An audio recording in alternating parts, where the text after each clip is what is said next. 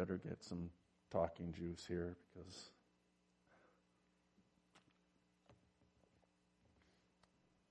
one of those sermons that as I work on, I can't help but be overwhelmed by what's being said. And as I was studying, I noticed that there's one doctrine or aspect of Christian teaching that is really conspicuous by its absence in preaching, and it's the doctrine of the adoption of God's children. And by adoption, I mean that divinely revealed truth that teaches the believer that he or she has not only by grace been justified and saved, but brought into a living, organic relationship that is marked by fellowship with God the Father, God the Son, and God the Holy Spirit, and also with one another. This theme is particularly dear to me and to many of you, but it was also dear to the English and American Puritans who saw this truth as one that touched on every area of our earthly existence. In the writing of the Apostle Paul and also of John, this teaching was very much at the heart of their preaching, that men are justified by the act of grace, but one of the benefits of that justification is our placement within the family of God. Our justification is a provision of God's saving grace, which God intends should shape the contours and determination and the climate of our entire relationship with Him. Not only in this life, but in the ages of eternity. And so what is such a provision? Well, it's the act of God by which, because of the work of Christ on our behalf, we are constituted as sons and daughters of the living God. And we are given the right to go to God the Father and call Him Father, Abba, Father.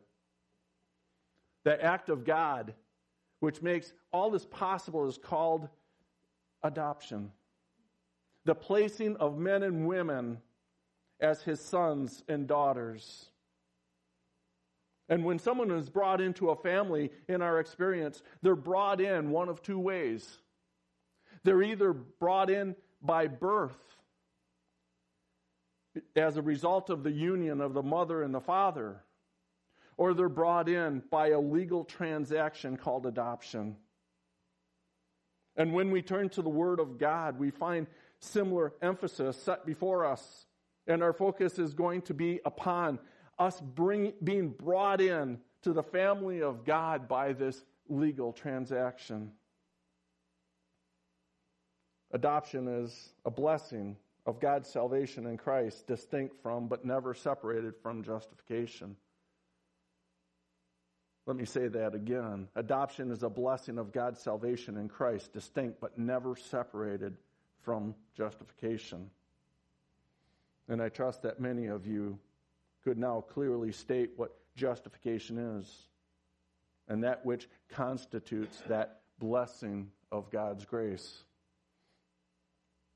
It's the act of God's free grace bestowed upon sinners in which He does a twofold wonderful thing. He pardons us from all of our sins, past, present, and future, in terms of our liability to legal punishment. You see, justification settles the matter of a legal liability that we have due to sin and the punishment of that sin. He pardons all of our sins. But not only that, secondly, He accepts and accounts us as righteous in His sight. He credits to us the perfect law-keeping of Jesus Christ as the substitutionary curse-bearing Jesus. One is a negotiation and pardon, and the other is a gift. When some theologians and writers on this subject of justification, they have taken the second aspect of crediting to us the perfect righteousness of Christ, therefore accepting and receiving us as righteous, and they have taught that basically all adoption is another way to express the second aspect of justification. God's accepting and receiving us as righteous. However, justification and adoption are both legal acts of God and relate to declarations that God makes concerning us, which are external to us. They aren't identical. This is a family of words in the Bible to describe the work of adopting us into his family. A family of words entirely different from the words that have to do with justification. When we open our Bibles, we find that adoption is treated as a manner in its own right, and therefore we rejoice that we are brought into God's favor in our justification. In justification, we are brought into the present acceptance by God as the world's judge. However, this is the amazing thing. In adoption, we're brought into a permanent intimacy with God as our Heavenly Father. Many years ago, the first book that I read about God was by J.I. Packer. I always say I'm not going to be talking about the Packers. Here we go. Here's J.I. Packer. He says, to be right with God the judge is a great thing, but to be loved by God and cared for by God the Father is even a greater thing.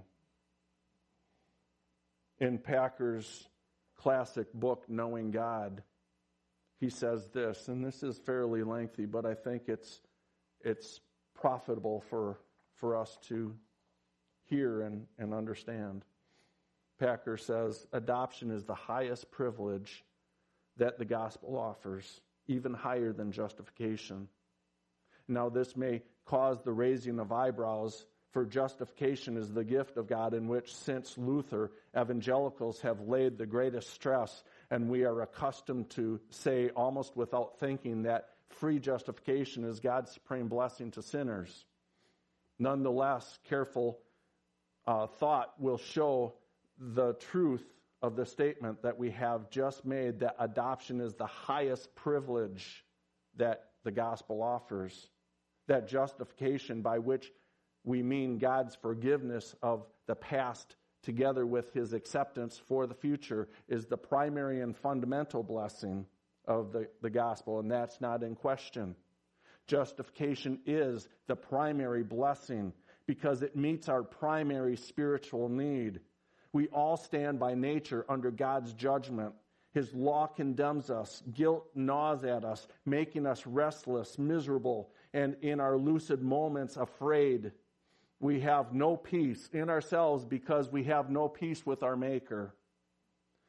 Packer goes on to say, so we need the forgiveness of our sins and the assurance of a restored relationship with God more than we need anything else in the world. And this, the gospel offers us before it offers us anything else.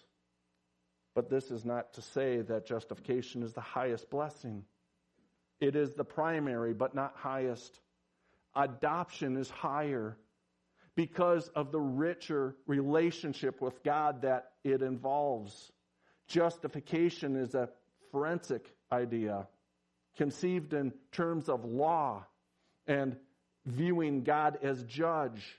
In justification, God declares of penitent believers that they are not and never will be liable to the death that their sins deserve, because Jesus, their substitute and sacrifice, tasted death in their place on the cross. This free gift of acquittal and peace won for us at the cost of Calvary is wonderful enough in all conscience, but justification does not in itself imply any intimate or deep relationship with God the judge. In idea, at any rate, you could have the reality of justification without any close fellowship with God resulting. But contrast this now with adoption. Adoption is a family idea, conceived in terms of love and viewing God as Father. In adoption, God takes us into His family and fellowship and establishes us as children and heirs. End quote. I think you can see the passion of Dr. Packer. And he concludes that they are different, though inseparable, and that God never adopts a sinner whom He has not justified, and God never justifies a sinner in whom He does not likewise adopt into His family. And so let's go ahead and turn to our text for this morning. It's found in 1 John chapter 3, and we'll be looking at the three verses 1 through 3.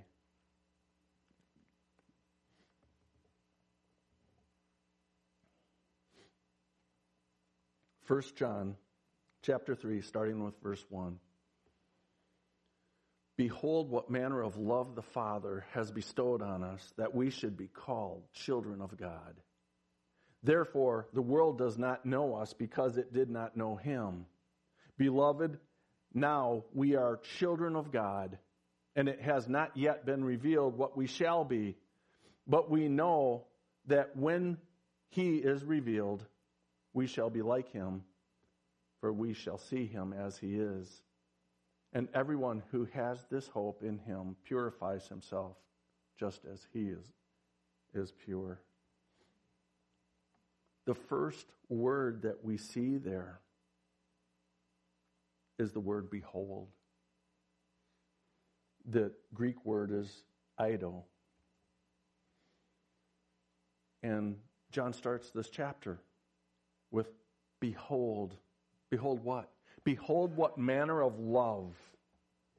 The idea of behold is to look, to be aware, to discern, to discover. In other words, here is an announcement of the greatest importance. Behold! It's something that a herald would say. And many years ago, the prophet Isaiah prophesied, saying, the Lord Himself should give a sign. Behold, a virgin shall conceive and bear a son, and shall call His name Emmanuel. What an announcement! Be aware, look, behold, discern what's going on. Discern with amazement. The Son of God is coming to become the Son of Man. One day on a Judean hillside, a group of shepherds were tending their sheep, and suddenly with them was angels of the Lord, a multitude of heavenly hosts. And they said, behold, we bring you good tidings of great joy, which shall be to all people. Unto you is born this day in the city of David a Savior, who is none other than Christ the Lord. And this shall be a sign unto you. You shall find the babe wrapped in swaddling clothes, lying in a manger. John the Baptist, he came. He's found in the New Testament, but he's the last of the Old Testament prophets. He came as a forerunner, the ambassador of the Messiah and the Elijah that God had promised. He promised that He would come before the day of the Lord. And He preached to multitudes. He preached to kings. And Herod actually admired John. He went out to hear him because John was a powerful preacher of the grace of God. Then standing one day with his 2 disciples, he looked up and he said, "Behold the Lamb of God that takes away the sin of the world." He saw Jesus Christ. And he said to these men that were with him, "Look, be aware. Be aware what's in your presence right now.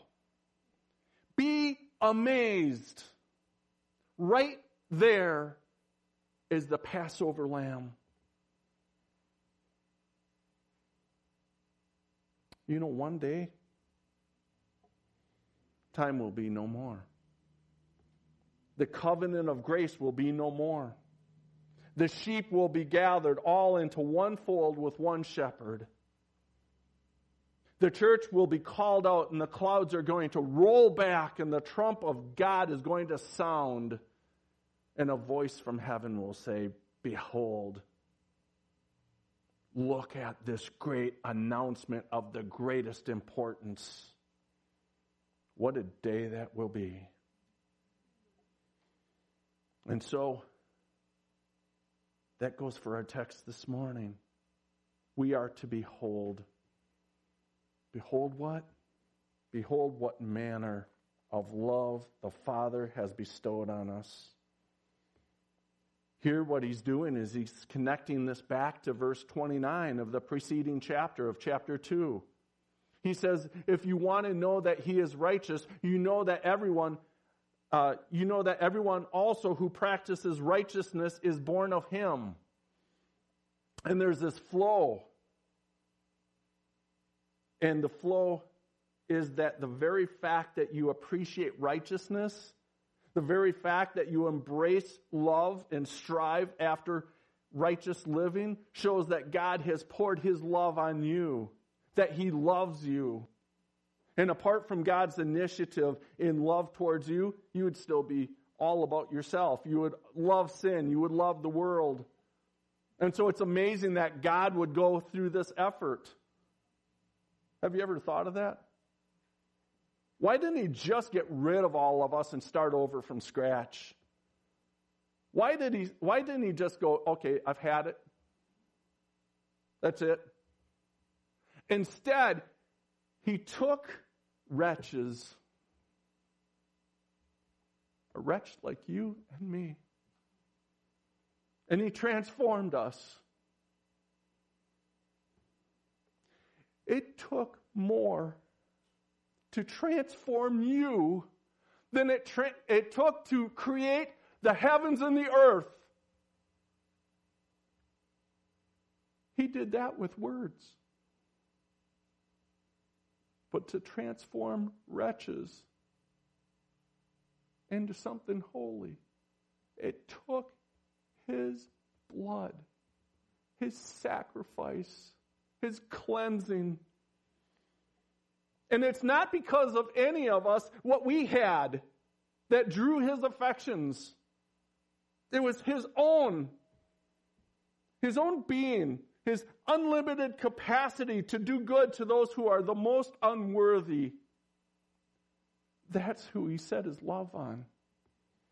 And the phrase, what manner, in the Greek, is the Greek word potapos.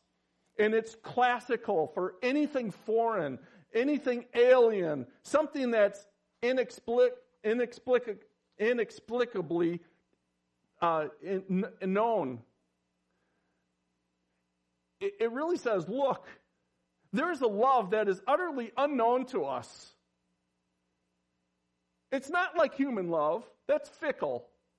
This is alien. This is a love that human experience doesn't know. It's a love that's outside of us, above us, beyond us. And so John grabs our attention. He says, behold, look at this amazing aspect of God's love. And then he goes on with the second phrase of verse 1. That we should be called children of God. How in the world could we just read that and just go on about your day? Go on and think about all these other things. How do we do that? You are now called a child of God. Fully, wholly, completely out of God's acted initiative towards you in His Son, Jesus Christ. That's His crowning love. Nothing that we know of what God has demonstrated comes even close to that level of love. Now, some might say, well, what about the great love between the Father, the Son, and the Holy Spirit? Isn't that a greater love? We could debate that all day. That is a glorious love. That is a perfect love.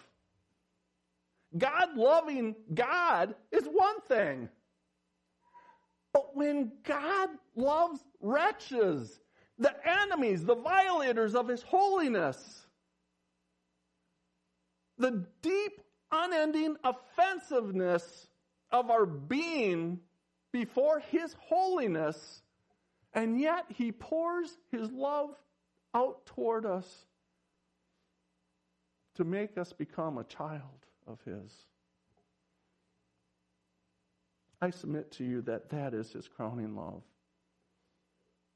A love that took us from the dominion of Satan and corruption and sin to the kingdom of Jesus and the kingdom of light.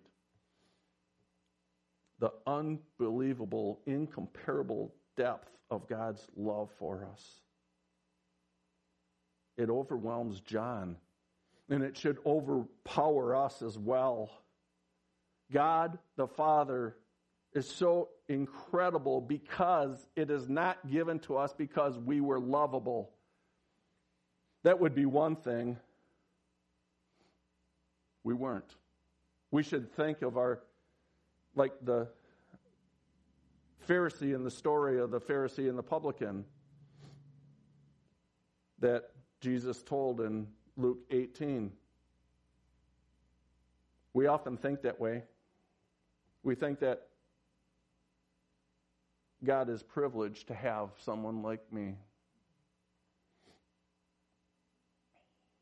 But let me help you understand this a little better. If you would please turn to Romans chapter 5, and we'll look at verses 6 through 11.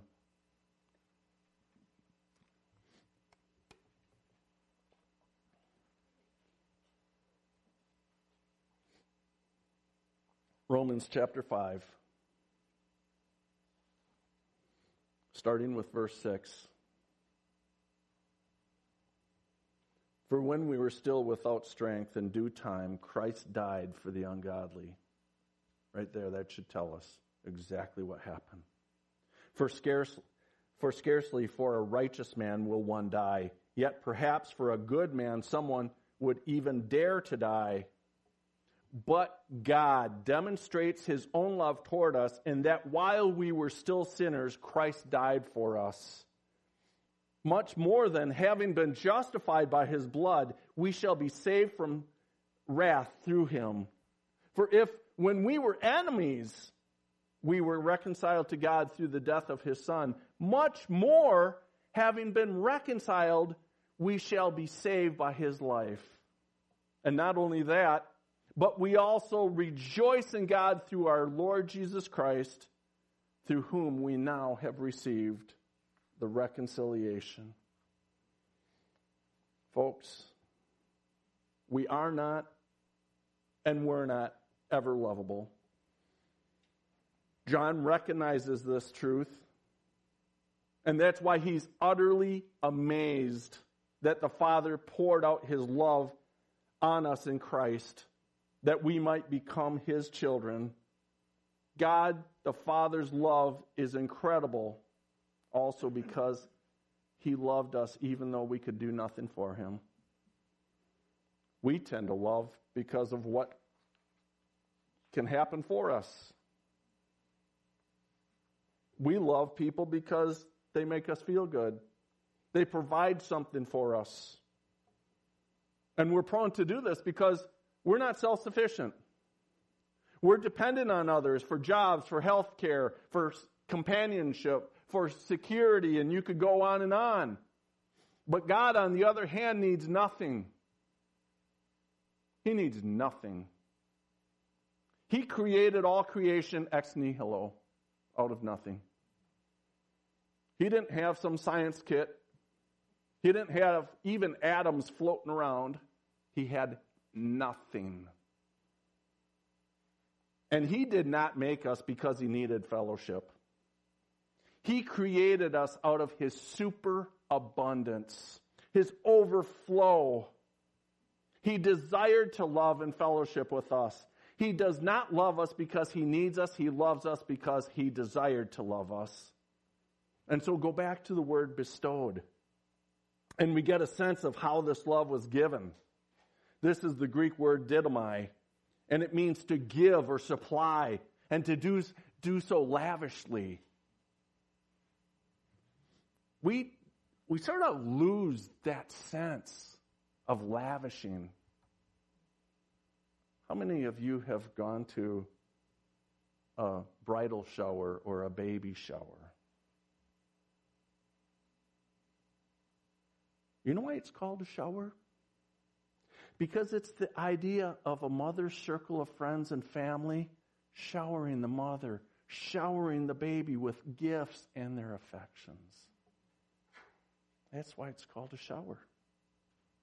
This is the love that John is speaking of. This is agape love, or one of the kinds of love that originates from God. According to Jeremiah 31:3, this agape love, it's everlasting. According to Romans 8:35 through 39, it's unstoppable. According to John 13:1, it is a love that is enduring. According to Ephesians 3:17 through 19, it's knowable, although unexplainable. And because of this love source is God, John continues in verse 1 saying, therefore, the world does not know us because it did not know Him. I don't know about you, but I just don't feel at home in this world. I feel out of place, out of step. And I think that's the way it should be for a child of God. But please don't lose the fact of what God is addressing. He's addressing His little children. And let's all remember, although we are in the world, we are not of the world. His incomparable love bridged that gap between God and man and made us a child of God. It bridged that gap between God and man, and that's why He became man, to bridge that gap. It was to bridge that gap between sin and holiness. And that's why Jesus came, to bridge that gap between death and life. So I've been transferred now out of the kingdom of darkness into the kingdom of His beloved Son. Do you want to know something about that? That's a family secret. Notice what John says. For this reason, the world does not know us, because it did not know Him. Why? It doesn't know us. This is a family secret. This is something that we know if they don't. So don't try to find the world rejoicing with you.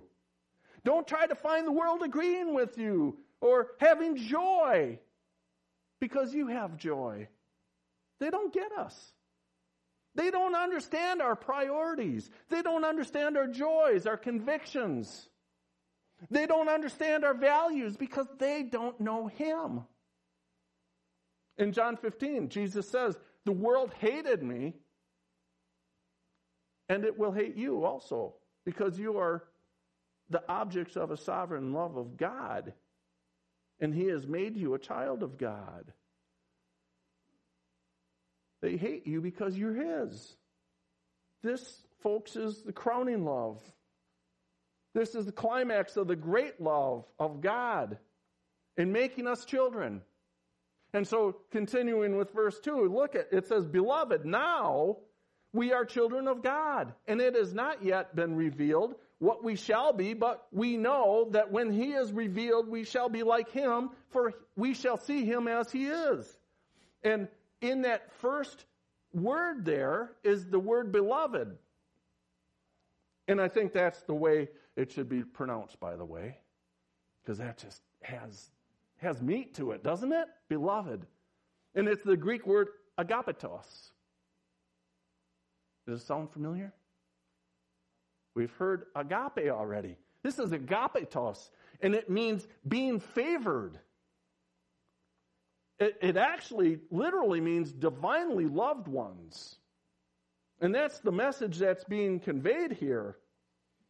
And I don't know about you, but when I consider that great truth, I don't know if I should shout or cry. Sometimes I think I'll do both. But when are we the beloved of God? Look at the verse. Beloved, now. Now you are children of God. You don't have to wait to get the benefits of being a child of God. Because of God's great love, you are now part of his family.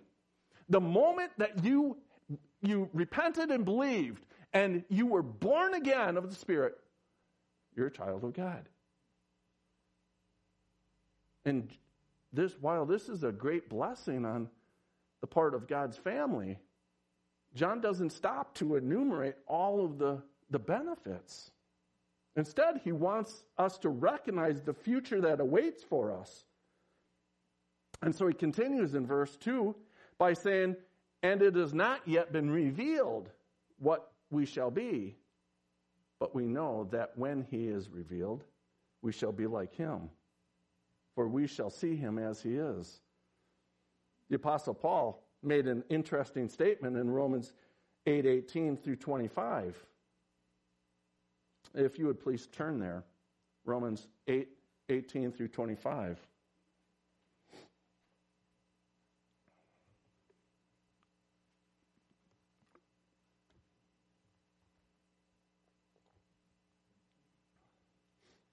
Starting with verse 18, it says, "For I consider that the sufferings of this present time are not worthy to be compared with the glory which shall be revealed in us. For the earnest expectations of creation eagerly waits for the revealing of the sons of God. For the creation was subjected to futility, not willingly, but because of him who subjected it in hope. Because the creation itself also will be delivered from the bondage of corruption into the glorious liberty of the children of God. For we know that the whole creation groans and labors with birth pains together until now. Not only that, but we also have the first fruits of the Spirit. Even we ourselves groan within ourselves, eagerly waiting for the adoption, the redemption of our body. For we were saved in this hope, but hope that is seen is not hope. For why does someone still hope for what he sees? But if we hope for what we do not see, we eagerly wait for it with perseverance." John is also talking about this unveiling, this revealing when Christ appears. When Christ returns, we will be like him. We shall be transformed. This transformation is described in 1 Corinthians chapter 15, verses 50 through 58, that corruption shall put on incorruption. Mortal shall put on immortality. Death shall be swallowed up in life. We will be changed to be like him, and we shall see him as he is. We shall not be God, but we shall be like the Son who is sinless and pure. Hear John's flow of thought. He's saying, you're children of God now. But he wants to add something. What we know now and what we experience in Christianity now, it's not the end of the story. There's something more to be added to this. He adds to the present state that we now enjoy as children of God. And he simply uses a connecting word. And. Do you mean to tell me that there is more than just this? How could that be possible? How could there be greater joy and greater blessing than what we already have? Well, the things that are impossible with men are possible with God. And he says there's more. It has not yet been revealed. It has not yet been manifested. And he goes on to say that when he appears, we will be like him. If you notice, that's in the future tense. Something yet to come. Something that we don't have. He's saying in this verse that there is a greater glory yet to come that will absolutely dwarf our present position in Christ. There are things to come that eye has not seen and ear has not heard. What God has stored up for us in heaven. Those who love him now. And that's what John is alluding to. There's more to come. We're already living the most noble life that we can on earth. But notice this, that the inspired apostle, as he writes, confesses a certain realm of ignorance of what the fullness is going to be. It hasn't appeared to us yet. But he says there is something that we do know. And what we do know is this, that Christ is returning to earth. And when Christ returns to this earth, certain things are going to happen. He says we're going to be like him. We're going to be like Christ because we're going to see him as he is. I want you to notice something on a little side note here. This isn't a tangent yet. That might come later. John here is looking ahead prophetically. He speaks about events yet to come. And I know there's a lot of you that like working out all the details of prophecy and all that. But that's not John's focus here. He's not going to be focusing on that as a result. John here is sort of summing up and collecting the return of Christ all in one concept. Because he's not wanting to work out all the details of the prophecy yet. He wants you to see something that should impact the nature of your practical righteous living here and now. So he's not going to get into this big prophetic scheme. He's simply making a point that on the day that Jesus is returning to this earth, when he returns, you will see him with your eyes. And you know what is amazing? That as that unfolds, it's going to absolutely blow your minds. The glory and the power and the majesty of this will just blow your mind. That's how great and magnificent it is. Because of what he's saying is that the present age that we are living in is going to come to an end. Everything we see around us right now is temporary. These world leaders that come into power, they will go out of power and fade away. When we look at it in light of eternity, all of this is marginal. It's all going to change. Because our Lord Jesus Christ is going to come down from heaven and intervene on this earth. He is going to put an end to what we know in this present chapter of human history, to advance His purpose, to consummate the plan of God. And that in itself is a staggering realization. The fact that Jesus Christ is going to come to this earth. He's going to change everything. Sort of jealous of you folks being able to sit. My knees are getting weak. It's hard to think about this without your legs getting all jelly-like.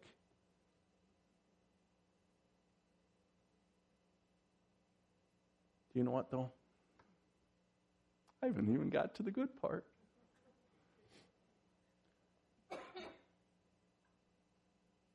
The good part, the best part,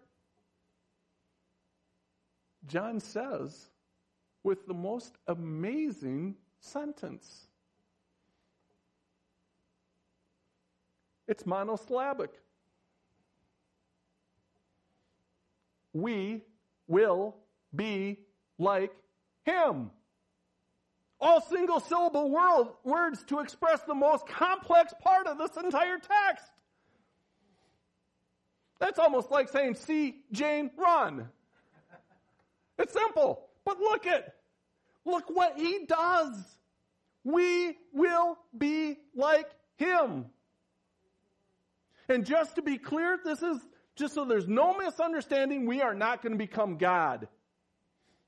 A creature can never become the creator.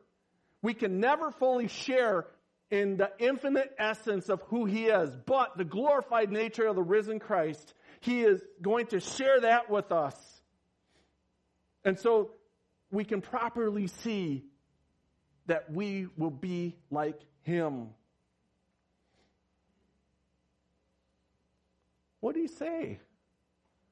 I mean, words start to fail. Amen, brother.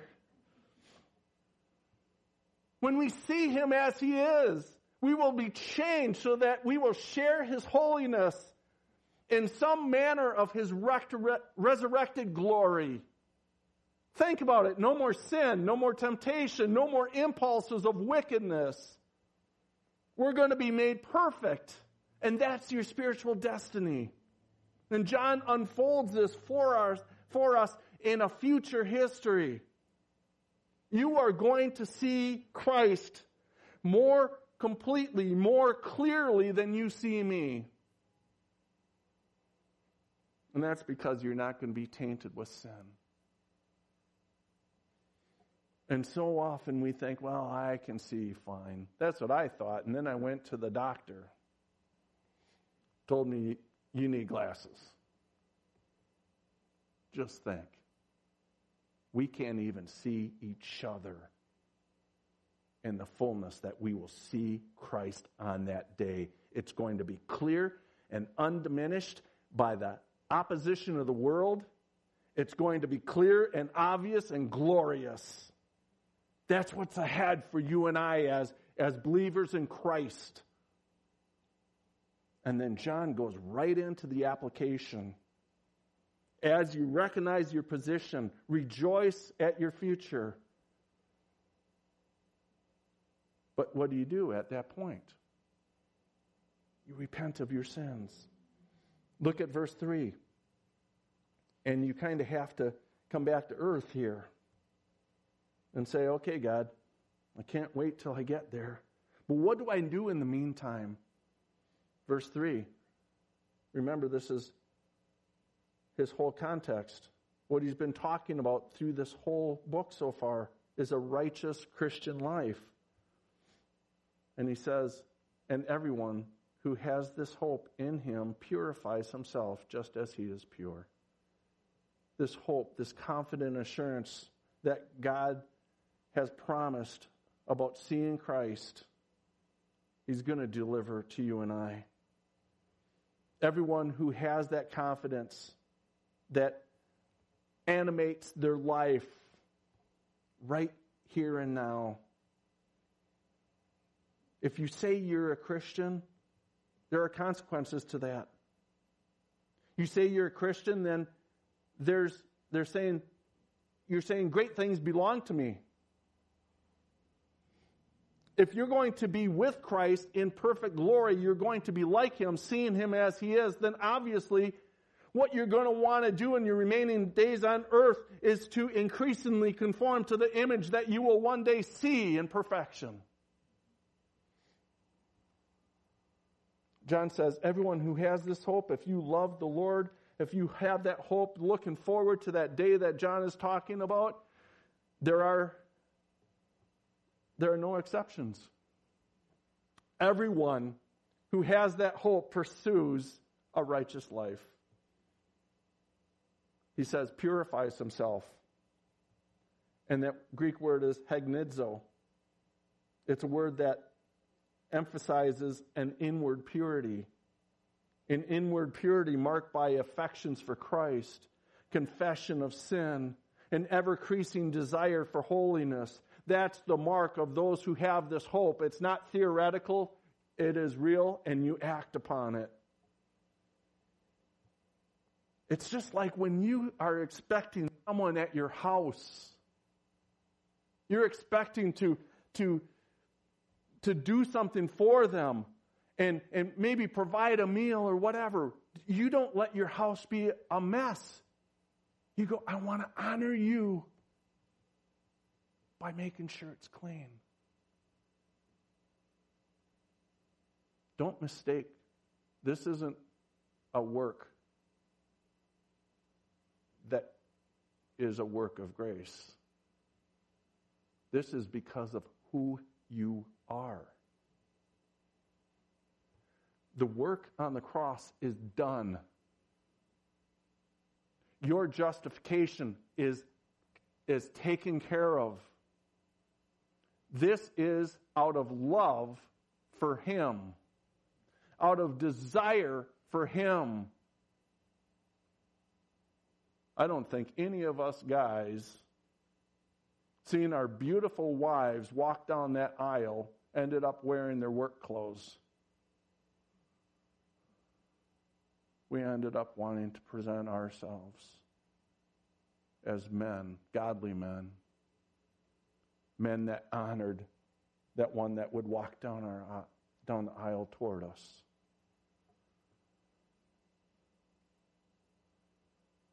We need to consider if this is what we have to look ahead to. I'm going to clean up in anticipation of that. And that becomes a defining ambition in your life. The pursuit of inward purity here and now. Your desire to live, to glorify Him because the world is watching. You don't live a life that shows that you have been changed, that your life is no longer yours. You're robbing Him of His glory. His glory is that the watching world sees those who are His because they are becoming more and more conformed to the image of Him. So the sin and the things that we deal with now, we put to death. Theologians call that mortification. That's where we get the term mortician. We mortify our sin. We deal with it. We turn away from it. But we do so not as an act to try to find favor. That is grace. We do it in anticipation of that great and glorious day. There are far too many people that flippantly say, oh, I'm a Christian. I walked that aisle and was baptized when I was 10 years old. and then there's no fruit. There's no desire. There's nothing in their life that points to that anticipation in their life.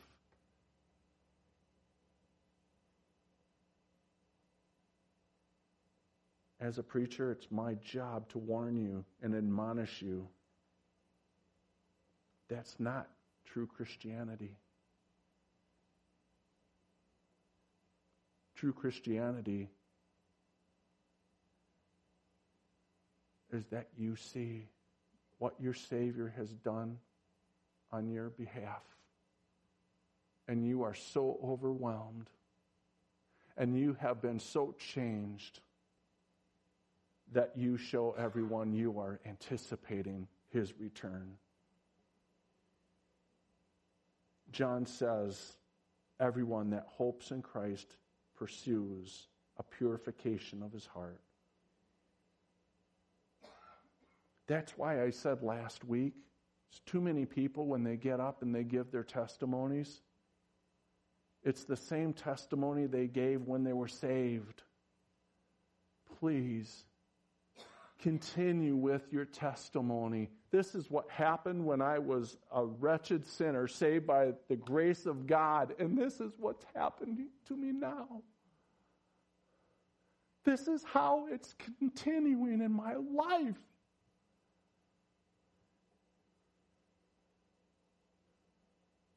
Ask yourself whether holiness matters to you. And if it doesn't, turn to him. Repent of your sin and believe. And then rejoice in the future of being with Christ and seeing him face to face. That should be your most precious thought of your heart every day. That the Savior will stand in front of you. And I don't know about you. I don't know what it's going to be like. But I can just imagine being flooded with the greatest joy.